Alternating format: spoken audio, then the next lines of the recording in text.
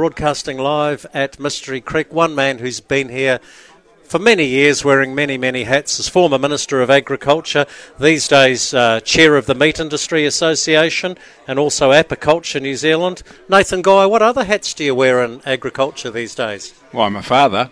That's an important one, getting the kids out on the farm. That's probably my biggest role, actually. And you're a farmer and a father, yeah. Do you do much hands-on yourself on the dairy farm? Well, that's a really good question, because a few months ago we had our main farm manager broke his leg, so all of a sudden I was thrust back into swinging the cups again, Jamie. So, yep, I do a fair bit, and I really enjoy it.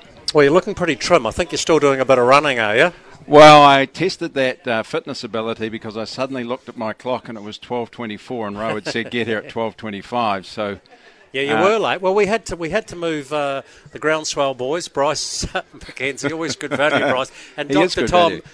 Tom Sheehan. Now, is he a climate change denier, or am I being tough on Dr. Tom? To be fair to myself, because I was hyperventilating when I arrived here, I missed most of that. So you were warming the planet yourself. That's right. So I couldn't either sort of confirm or deny what your previous speaker may have said. Because my take on it, and I left science behind in the fifth form, which is year 11 or whatever, is that there is global warming, yes, there is climate change, largely brought about by man-made problems, not animals.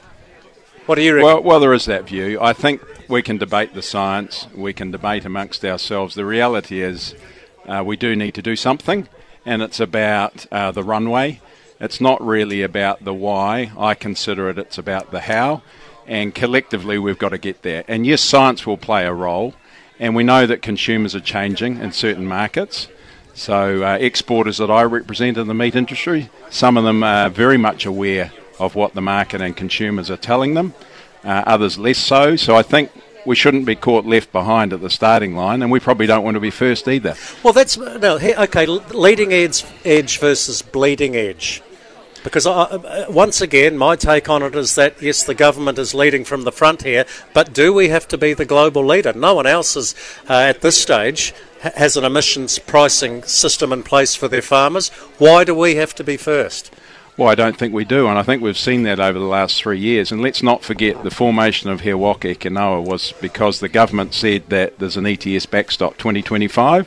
So all of the industry leaders crapped their dacks and basically said, well, we don't want to go into the ETS. We need to come up with some things. That's where the partnership evolved from, and it's had its moments, and it's struggled a bit in recent times. Prime Minister yesterday indicating that he wants to keep talking.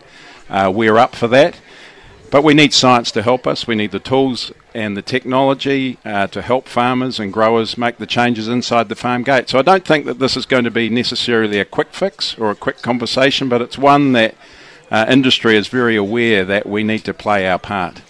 All that could change, of course, if we have a change of government on October the 14th. You're outside looking in now. I know you've still got your connections to the National Party, but 4 months out from the election, how are you calling this?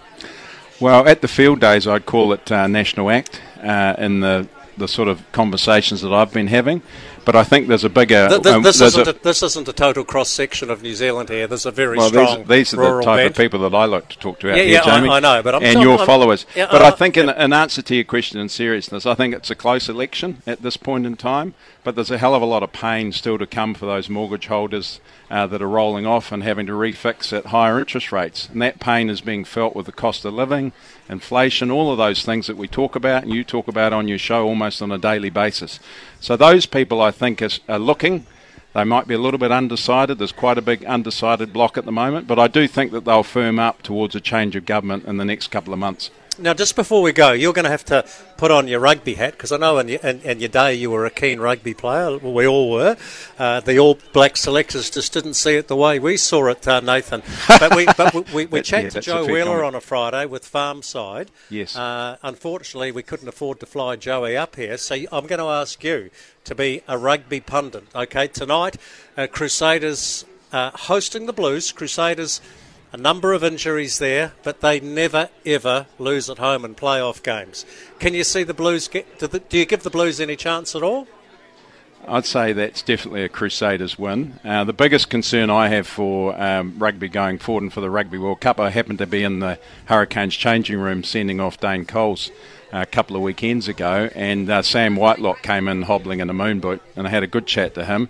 And his Achilles is not in great shape, so I think that's a real concern. I wouldn't have thought that they'll play him this weekend. No, he's not playing. He's out. Maybe they might next weekend. I think that's a bit of a risk. So regardless of whether Whitelock's playing or not, I'd say Crusaders. And I might go as far as saying they might go all the way, but let's wait and see. Well, that mightn't go down that well in Hamilton, because tomorrow night the Chiefs are hosting the Brumbies, and I think this game is probably a bit more clear-cut. I think Crusaders Blues, the TAB have the Crusaders. Oh, there we go. Oh, bloody hell. Hecklers from the National Party. But quiet, Grant. The Chiefs easily. Yeah, Chiefs easy. Away from home for the Brumbies. Yeah, and honestly, I'm not trying to curry favour in the Tron here or in the Waikato, but I really hope the Chiefs can get up and win it, because we're sick of the Crusaders winning all the time. That's just my take on it. Nathan Guy, Great for always rugby. good to catch up, mate. Cheers, Jamie.